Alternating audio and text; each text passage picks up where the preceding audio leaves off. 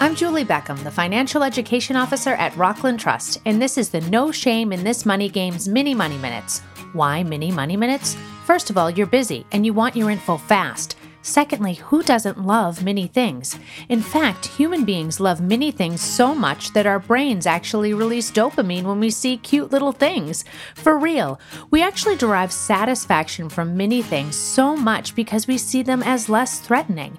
So, if we're less threatened by mini things, and mini things can actually make us happy, what if we learn about money through Mini Money Minutes? Let's go! Today's bite-sized Mini Money Minute, scams. Scams are so prevalent right now that I'm dedicating an entire Mini Money Minute to learning about how you can prevent scam attacks from affecting you and the people you care about. There are many types of scams, but in this Mini Money Minute, we're going to talk about phishing with a PH and regular old phishing with an F. For real. Let's get started. By now, you've probably all heard about phishing with a PH. It's when scammers use technology to disguise who they are by getting access to your device or accounts. They coax you to reveal account numbers, passwords, and other personal identifying information you wouldn't normally disclose. This used to be most prevalent through emails, but now there are phishing attempts through text messages called smishing, the SM standing for SMS text messages, and vishing with a V to represent voicemails and phone calls. It's really not important to know all the new trendy versions of the word phishing, but it is important to know that scammers are coming at you at all angles, and the more chances they have to scam you, the more likely you will fall victim. Most recently, scammers have been making phone calls pretending to be from banks. Literally, the caller ID comes in as the specific institution they're impersonating, and then they proceed to ask for account numbers, emails, passwords. The reasons they've stated for contacting people have been varied, but in general, they use scare techniques. They've detected fraud, there's been a security breach, and they need to authenticate your account. There's an unauthorized charge. Something is wrong and it needs to be resolved fast. Now, when you're not in the situation and you have a moment to think about it, someone you've never heard of before is scaring you and telling you to take immediate action. Well, that definitely sounds like a scam, but the scammers get you flustered so you don't have time to think. But think about this and remember it. Banks never ask you for your online or mobile login credentials, and banks never ask you for your debit card PIN. Let me say that again. Banks never ask you for your online or mobile login credentials, and banks never ask you for your debit card PIN. If someone calls you, texts you, emails you, identifies themselves as a representative from your bank, your credit card company, or another professional service you use, remember this podcast. Also, it's perfectly okay to hang up and call someone you actually know from the company to see if something really is wrong and someone really is trying to contact you.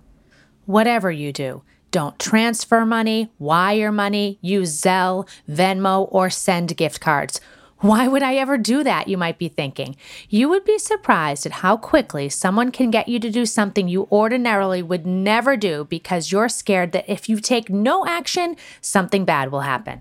Scammers are good at their job, so let's stop them in their tracks by not replying, not clicking, and by hanging up the phone. Okay, so we covered phishing with a PH.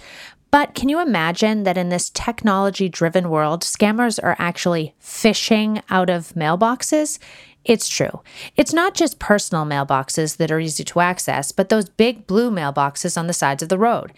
If you've noticed that the entry slot has become thinner, you're right. That's to prevent criminals from literally putting something sticky down the slot to fish out mail. Why? Because checks are in the mail, especially this time of year when people are mailing their tax payments. Scammers fish out the checks, wash them, basically erase the pay to the order of section, and cash them. So if you're mailing checks, dropping them inside the post office or in a brightly lit mailbox with a secure slot is your safest bet. Any way you spell it, phishing scams are affecting millions of people. And just like anything, the more you're aware of what to look out for, the better you can protect yourself and the people you care for. Share this podcast so we can educate each other and stay safe.